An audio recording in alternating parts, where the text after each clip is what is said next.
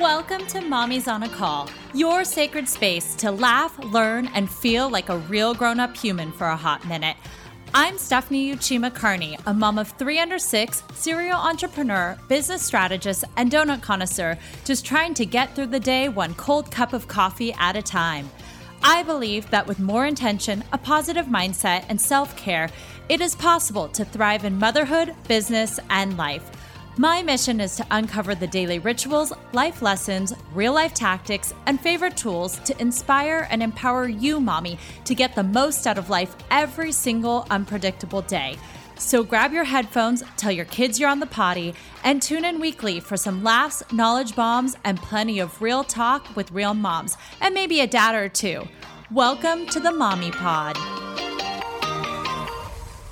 Hi, and welcome back to Mommy's on a Call. This week, I'm excited to bring on Dr. Sarah Rattray. She's a leading couples psychologist and founder and CEO of the Couples Communication Institute. She's been working with couples in Seattle for over 30 years, and she specializes in teaching loving, effective, connected communication. And I absolutely love that one of her titles is that she works with couples to rekindle their relationship. She's also a mom of 3, ages ranging from 21 to 29. Welcome, Dr. Sarah. Thank you for having me, Stephanie.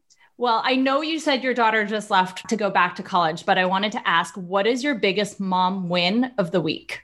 Well, my biggest mom win of the week is 2 weeks with her home from college, and we got along really well. She is a lovely young woman. And after all those years of parenting here at home, it's such a proud and relieving moment. Like, wow, she's a great person.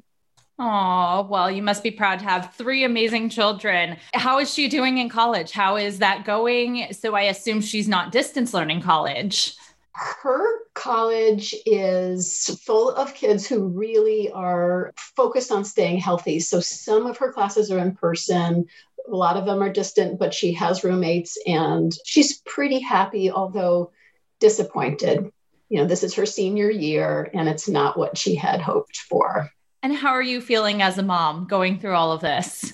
It is a struggle. One thing is wishing, I have a big birthday coming up and I had planned for more than a year to have all my children come visit. And I gave them warnings like, save the date, you're coming home no matter what. And they're not coming home. Aww. And it's just something I have to give up for COVID.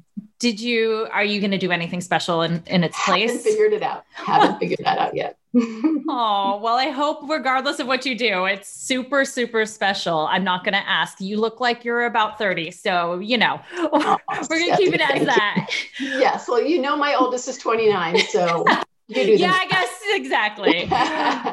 Well, I wanted to start off by giving a little context for the audience. Talk a little bit about your motherhood journey to date, where you're at right now and your business, because you have a thriving practice, you deal with couples, but I know it didn't start there. So where did it all begin? Well, what I'm doing now is actually a little different from the previous 30 years. So I was in private practice, but I was kind of the secondary breadwinner. So my husband, had the full-time job. He had the health insurance. And so I was the parent on call. I worked close enough to be able to go into the kids' schools if I needed to, the emergency, like come pick up your kid. That was always me. And private practice worked really well because I could focus on my clients in my office and come home and I had no other work to do. So in the working parent sense, it was a really good fit, but I also really didn't get to fully explore all the possibilities of my career because I really was doing it part-time. And an enormous shift happened when my last child moved away, and I had so much time and brain focus to myself. I can't tell you how tremendous it was to be able to think a thought all the way through without a child interrupting me. And my business has really shifted because I have the brain space to do that. You're like the opposite of Mommy's on a Call right now. When I am always like, hold on 1 second, I'm trying to get work done, but I have kids running in and trying to focus. So I love that you were doing both. You had your hand in both. Where did you make that shift in also your private practice in what you were focusing on? What inspired you to get to this point where you're really working with, I know you work with all sorts of couples, but working with couples on really rekindling their relationship? How did that inspiration come? So after, as you said, 30 years in private practice, I really felt at the pinnacle of my career, frankly. I had couple after couple where I really could see who was successful and who was not successful. And I felt very limited in the numbers of couples that I could help in my office. So I decided it was time to create online programs that I could offer to couples that weren't therapy. And I really started diving into that. And what I found was so many of my couples, the biggest complaint was being distant and disconnected. And, underneath that, having trouble communicating was really driving the distance and disconnection. And so putting together my inspiration to provide online programs, you put that together with COVID. I stopped seeing couples at the start of COVID when Washington State basically shut down, and I devoted all my energies to creating these programs. Well, I want to touch a little bit about that because I know there's a lot of moms out there who might be a therapist on the side, dealing with their kids, or have a type of service business that they want to maybe bring online so that they can scale or reach more people. What were kind of the first steps you took into doing that? Did you join a program? Did you just do research online? How did you make that switch from being an in-person therapist to starting online courses? Stephanie, I think we need to set up another 3-hour call for me to answer that question. It has not been a straight line, and it is not anything that I thought it was going to be. So everything that you've ever heard that it takes, 3 or 10 times as long as you expect, it takes so much longer. I thought, oh, I have a great idea. I'll just create a program and people will sign up for it. No. So I have been learning, about marketing and copywriting and list building and all these things that I never had to do in private practice. Private practice, my phone rang. Someone said, do you have openings? We would talk for 15 minutes. I would say, come on in, or I'd say, find somebody else. And when did you start doing this? When did you start transferring into online? Was it just at the beginning of COVID, or was it years and years ago? I actually learned a lot about functional health. And through that, I started learning about online business. But the decision to start an online couples program was about 2 years ago, Stephanie, when I took a money mindset class, and we had to talk about, uncover some limiting beliefs from our childhoods. And my mind was blown when I realized that I had a limiting belief that I could not do video, that there was, something wrong with me. I was uniquely bad, don't ever do that, was a limiting belief from negative talk from my childhood. And that belief was absolutely exploded. This one homework from this one class, it was January 2 years ago. And I said, oh my God, I could be on video, and I am going to help couples using video. That was the start of it. So powerful. Wow. Was it just uncovering that mindset, or was that just uncovering that mindset block? Or what did you do to, I guess, overcome that? Did you just make a switch and say, wow, that's interesting. That was my limiting belief. I'm just going to, push it aside. Or did you work through it? How did you approach that? Well, the first thing I did that very day was I made a video for the program that I was in, and I announced on video, something like, this is my limiting belief and I can do video. And then I watched it and I was like, that was fine. That was good. That was not a bad thing. And that moment changed it all. Owning that I could be confident, and that here it is, Stephanie, I have a voice. And I had grown up believing I did not have a voice. So this one mind-blowing day, I have a voice and it's a good one. I mean, yes, I have done a ton of things since then, but that one mind shift opened up the doors to everything I'm doing right now. Wow. And taking that leap, I mean, going on video, no one's going to die. You're not going to die. It's one of those things where it's so simple and it's crazy. And it just gives you that positive momentum to keep going forward. So that's, wow. I'm proud of you for that. I'm glad because now you're on video and now you're sharing and now you're hopefully going to be on TV and be seen. So absolutely. But Stephanie, I know we're jumping ahead, but what you just said, you said you're not going to die. No one's going to die. And we're jumping ahead, but that is really practically at the heart of what I work with couples on, because couples either are afraid to talk with each other or, they're worried about it. They don't want to dive in. And it's so crucial to realize, yes, your conversation might be uncomfortable, but you're not going to die.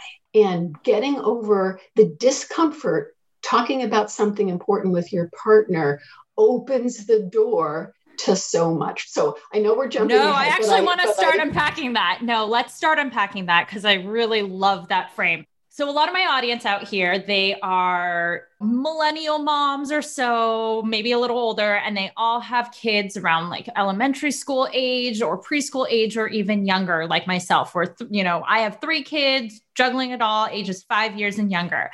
And we are so focused on our children. What activities are they doing? What school are they going to go to? All my conversations, with my husband started off with everything is about the kids. I will never forget the first time we went out on our first date after having our first son, we stared at each other and we're like, what do we talk about that isn't our kid? And we started making that kind of a rule. Like when we go out, let's not talk about the kids. So let's talk about us. And for quarantine and the pandemic, for us, it has made us so much stronger. I appreciate this time because for us, we got to talk about so many different things and it was like having pillow talk every day. And I personally enjoyed it. However, on the flip side, I have a lot of friends who this opened up Pandora's box of problems. And unfortunately, some of them are leading to divorce. And so I want to tap into your expertise on relationships and rekindling your relationship and backtracking to how can we make sure we don't end up 18 years from now, our kids going to college and realizing we don't know each other anymore. We don't like each other without our kids. And what are we going to do? So maybe let's go back and let's talk about commonalities maybe you see with clients, and then maybe 3 ways we can start addressing it today so that someone can leave right now and take action on it. Yes. You, first of all, I love that you and your partner have found this time of strength and connection and are really reveling it. So that's so good to hear. And some of your friends who are the opposite, it's really common. And COVID is making it worse, but this is what I've heard in my practice for so long. So I want to share a couple that I saw maybe just a year before COVID. And one of the partners came in and almost proudly announced, when we had children, we parked our relationship. And, they both came from challenging backgrounds with their parents, and they were dedicated to being great parents.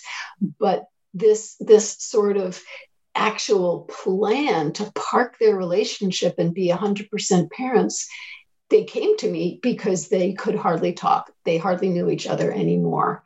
And anyway, I know what I want to start with, but is there anything you want to say before I dive in? No, you can go. So what I want to talk about is the urgent as opposed to the important. And I'll venture to guess upwards of 90% of couples, they will talk shorthand about what's urgent. So as I think you might have said to me before we started recording, every conversation is simply about the children. Or to-do lists, or what's your calendar? What are you doing? What's your schedule like? Who's doing this? Where I'm going to go to the grocery store here. Like, what time are you going to be home tomorrow? Can you watch 100%. The kids? Everything is the right now? What's in the next 24 hours? What's in the next 7 days? Or I have a business trip in 2 weeks. Okay, can you put that on our shared Google Calendar? It's all tactical. Like, what are we doing? It's tactical and it's shorthand, and it's just, I'm informing you and I'm assuming you hear me, and I'm assuming you're going to act on it or requiring that you act on it. And that's our communication. So if it's when we had school, 10 minutes before it's time to get them out the door to school, you're like, who's picking him up? Who's picking her up? And that's it. And it's the urgent. Now, you're nurturing your relationship with your partner is important, but it's not seemingly urgent. So if I don't say something loving to you today, if I don't tell you that I like you today, we're not dying today. We're not getting divorced today. So it drops off the urgent. But I want to turn this on its head just a little bit with one or two little examples. So let's say my kids are going to school, which nobody is, but let's say I'm driving to school and I see I'm out of gas, like totally out of gas, and I won't be able to get them to school. I have to change my plans. I drop everything, we detour, we go to the gas station, and then we go to school. Or something that happened to me here just 2 weeks ago, it was raining just torrentially here for a couple of weeks, more rain in Seattle than we ever get. And then we had a power outage and my basement sump pump was flooding. I had other things to do. I canceled everything. I was downstairs bailing out the sump pump with buckets for about an hour and a half or 2 hours until the power came back on. It didn't matter what was on my list. I was bailing out the sump pump. Now, we can all make time for those emergent things that come up. We all make time. Whatever it is, we do find a way to squeeze in that time. And I have to say that if you don't want to be like your friends or your family who end up alone, you must squeeze in time for your partner. You absolutely have to. You cannot, quote unquote, park it. You just can't. You can't take for granted, well, my partner will be there when we reemerge from this. No, you just have to say, we have to carve out time. And I'm going to say something more about that, but I want to give you a chance. Is there something? I wanted to ask about carving out that time. Now, I don't need productivity hacks on how to do that, but what I do want to know is we carved out that time. Great. We dedicate, a 2-hour date night or whatnot. What do we do to fill that time? What are the most effective pieces of communication we can use? What are questions we should be asking each other, ourselves? How can we fill those limiting moments we have with each other with the most value-packed, nurturing, tools? Yeah. So here's a really wonderful, powerful one. Now, you know that when you're going through your day, if you have any free moments in your own head, you think about stuff, like whatever you like to think about that you dwell on.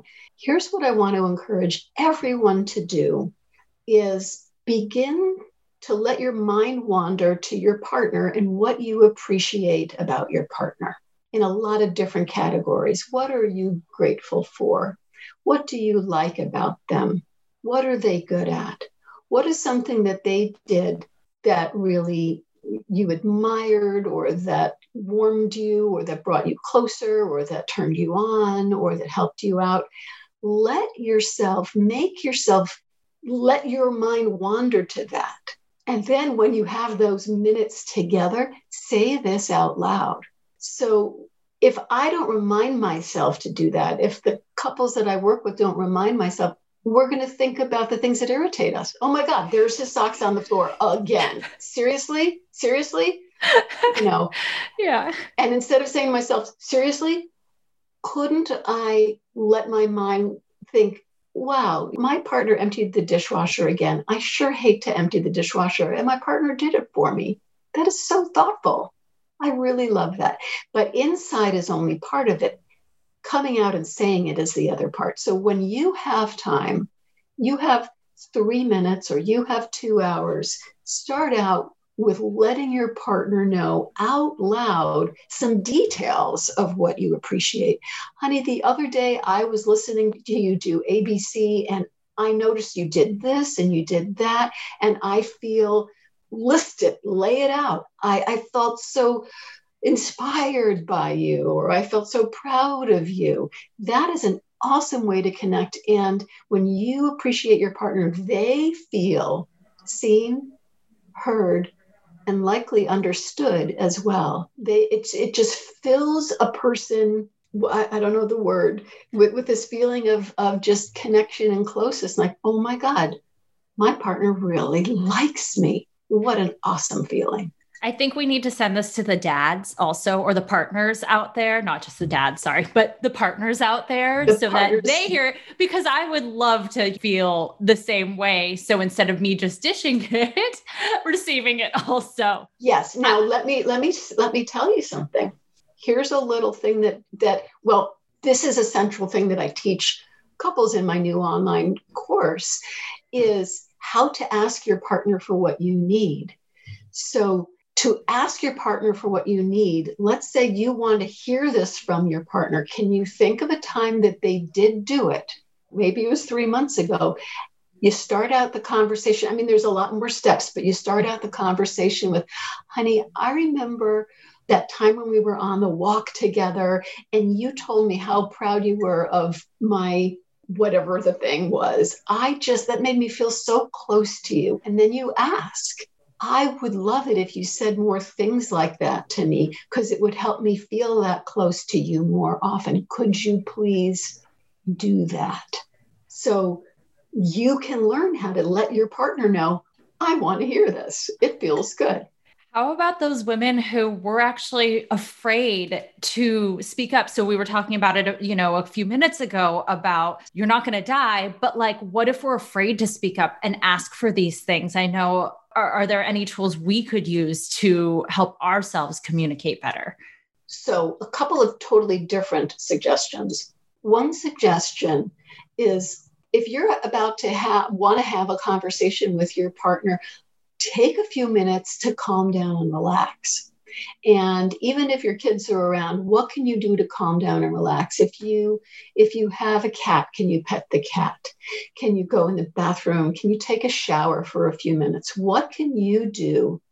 Take a few deep breaths, or if you're a meditator, what can you do to relax your muscles and calm down?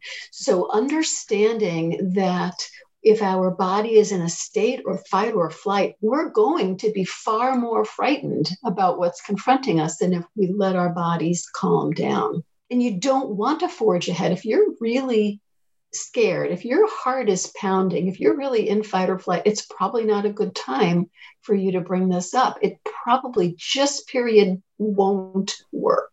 But then the other thing is, I encourage couples to break down conversations into little segments. And there are, I'm going to call them pre-conversations that you might have to have before you have a conversation. So let's say you say to yourself, gosh, I really want to bring this up, but I'm worried because I'm worried that my partner always does X when I talk. Then first you need to have a conversation about, I'm worried that my partner always does X when I talk.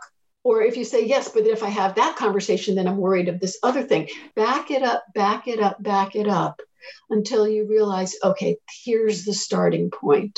What is your basic worry? Maybe it's my partner will not put down their device, not put down their screen. So that's a point of contention in our household, although yes. I've been accused of it too. And instead of communicating, I feel like I get defensive. I'm like, no, you do it during dinner. I only do it during, bath. Or when I realize that my screen time is probably the same, it's just, I notice it. And then I get angry and I get annoyed and then I don't want to say anything. And then all of a sudden I become very snarky and naggy, and then it becomes defensive on his end because the way I'm communicating is accusatory, and then I get defensive, and it's like that conversation unravels. And that is so common. That is so common. One thing is to think about what it is that you're feeling and what is it that you need. When we're talking and you look down at your phone,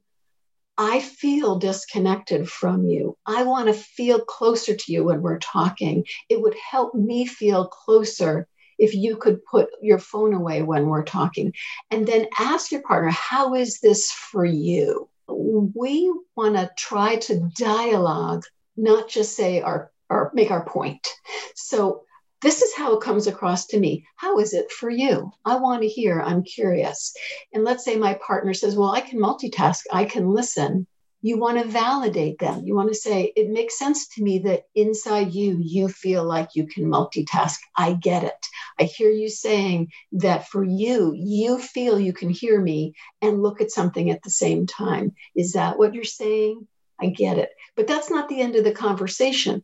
But if we either dismiss our partner's point of view or don't even give them a chance to say it, it does create this snarkiness, this defensiveness, this, back and forth. So on that point, I actually had a question, and maybe it just comes down to tone. A lot of times, this is what I learned also in parenting class on how you deal with disciplining your children and how you communicate with them and validating their feelings. I'm curious. Sometimes I do that with my husband. It's like, I understand you feel this way, but maybe I shouldn't have said, but he sometimes says, well, you're speaking to me in a very condescending manner. Like, thank you for validating my feelings, but maybe it's just the tone. So I'm curious at how do partners tend to react when they use that method that you were saying? Do they react well, or is it just based on tone? Stephanie, you brought up something really important, and tone is enormous. And we can't pretend that we don't have the tone, because we have the tone. And I learned a tremendous amount from Dr. John Gottman of the Gottman Institute. I would say the world's foremost researcher in relationships. And one of the patterns he identified between couples is contempt. Contempt is taking a one up to a one down position, acting as if you're right, you're the one who knows things, you're the smart one, and your partner is either wrong or dumb or an idiot or less than. And it is famously often, especially for teenage girls, accompanied with a tremendous eye roll and a lip sneer. But between partners, you might suppress the eye roll, but it's going to come across in the tone. And I did this for a long time. I had what I now call dishwasher contempt. And if I was talking to you about my partner, I would say something to you like, oh my God, can you look at how he loaded the dishwasher? And I'm dripping with contempt. What I'm saying is, he's an idiot. I'm the smart one. I know how to do it. He doesn't know how. So here's a really tremendous shift. It's not about the how. It's based on, this is, I don't know how much time we have left to really dive into. I love this because I feel like my husband right now would be like, this is you in a nutshell. Like, can you please learn from this? Yes. Now, Stephanie, I have to say, it's a huge issue I have found with people who are really smart and capable. The smarter you are, the more capable you are, the more confirmation you've had over time in your life that you do things a good way, and you remember we started out by talking about the urgent and the shortcuts. Look, let's just shortcut the whole thing. I'll just tell you that you're doing it wrong. Here's the right way. Done. We can move on. Oh my God, you're headed for some big trouble. This is the biggest problem that Gottman has identified in his research. So the difference, instead of talking about how to do a thing, it's the value that we have. Since I brought up the dishwasher, I'm going to stick to the dishwasher. You might not think that there are values involved in dishwasher loading, but for me, I had literally read Consumer Reports magazine cover to cover when I was a kid. My parents got that. I loved it. I would read their articles, and when they talked about things like dishwashers, they had this rubric of ultimate cleanliness. Which dishwasher and which configuration yielded the ultimate cleanliness of the dishes? So in my mind, I, in big air quotes, knew the right way to do it for ultimate cleanliness. But believe it or not, there are other values when it comes to loading the dishwasher. And when I work with couples, I'll ask them to guess and, they'll throw out ideas, but I'm going to shortcut because we're short on time today in the podcast. But here's one value. What if your value is to spend as little time in the kitchen to get back out and spend time with the family? Wow, that's a cool value. What if your value is to shove as much in there as you possibly can? Well, that sounds derogatory. To put as much as you can because you want to save water and energy. So the more I can put in the dishwasher, the more water and energy I can save. Well, that's a good value.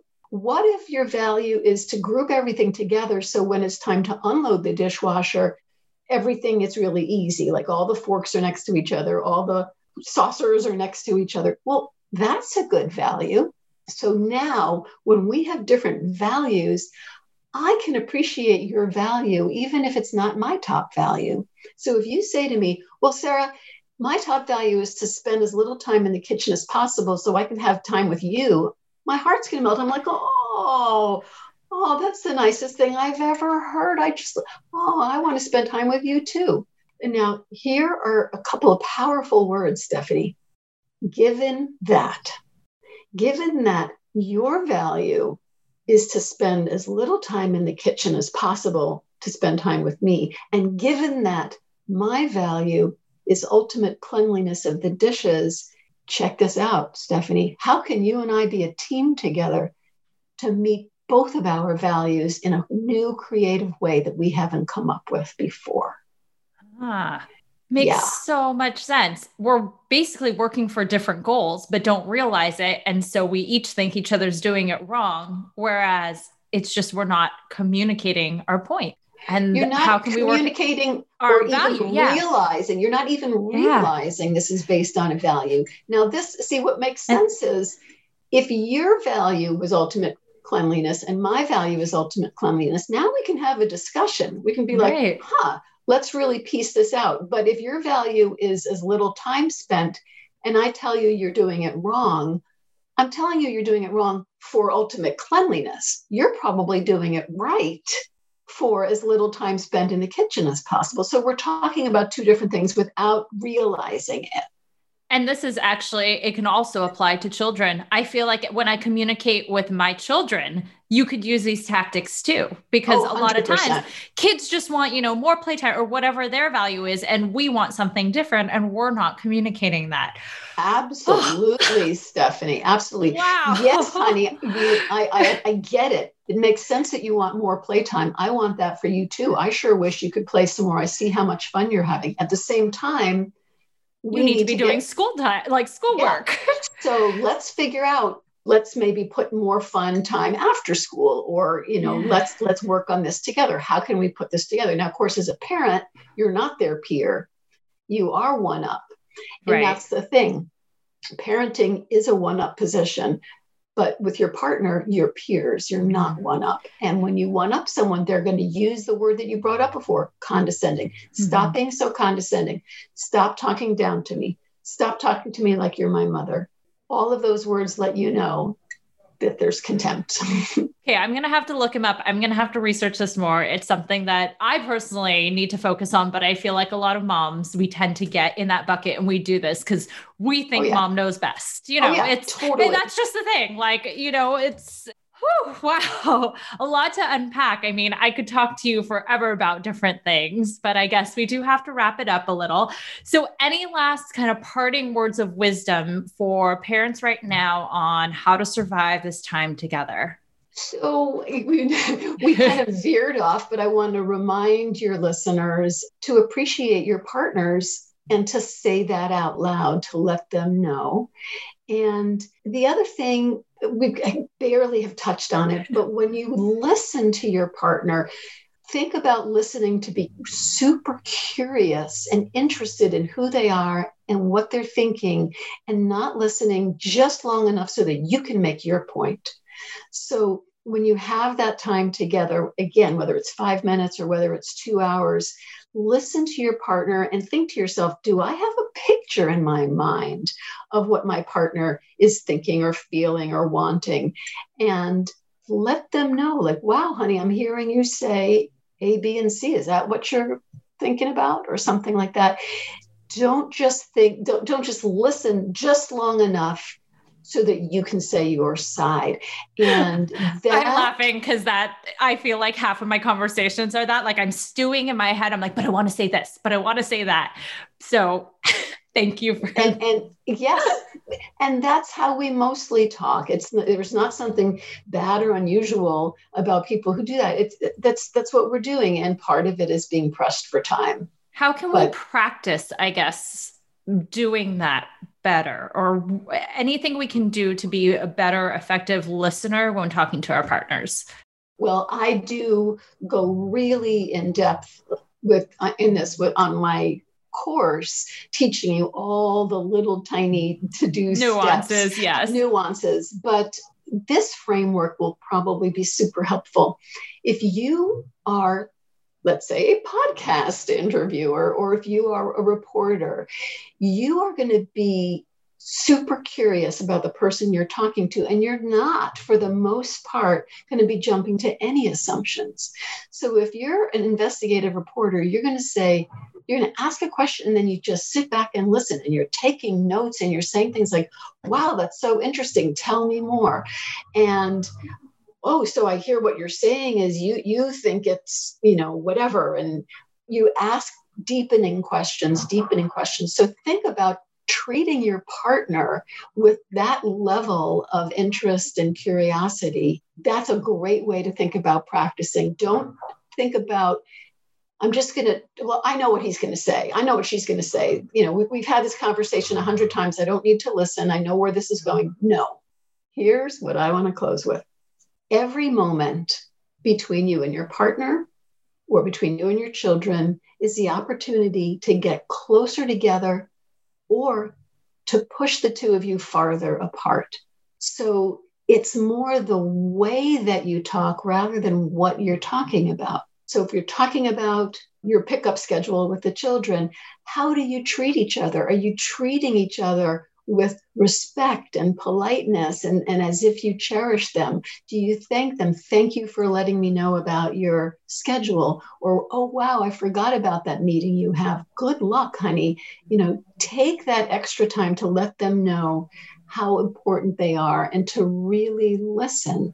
So when you are together, realize that the way I listen to my partner, tell me what's on their mind, the way I'm listening is my opportunity to bring the two of us closer. If my goal is to make my point, what's going to happen is that pushes the two of us farther apart. So there's the content of what we're discussing, and there's the process. And we always want that process to be bringing the two of us closer together. Wow. Well, thank you for all of that. I'm going to have to re-listen to this and take some notes and put into practice some of these, as I'm sure a lot of my audience out there will too. So where can we find you? Well, I have my new online business separate from my private practice is Couples Communication Institute. So I'm at couplescommunicationinstitute.com. And depending on when your listeners hear this, I will have one or more courses ready to go to really break this down for people so you can really know how to communicate with your partner as effectively as possible. Well, thank you so much for joining me today. I loved having you on. Thank you, Dr. Sarah. You're welcome, Stephanie. This is a pleasure, and have me back anytime. Thank you so much for listening to this episode of Mommy's on a Call. Your support means the absolute world to me. You can find the show notes for this episode and other goodies over at mommysonacall.com. And if you enjoyed this episode or have gotten value from the podcast, I would be so grateful if you could head on over to Apple Podcasts and leave a rating and review so that we can reach and empower more moms all over the world together. Thank you so much again, Mommy Pod, and I will see you here next time.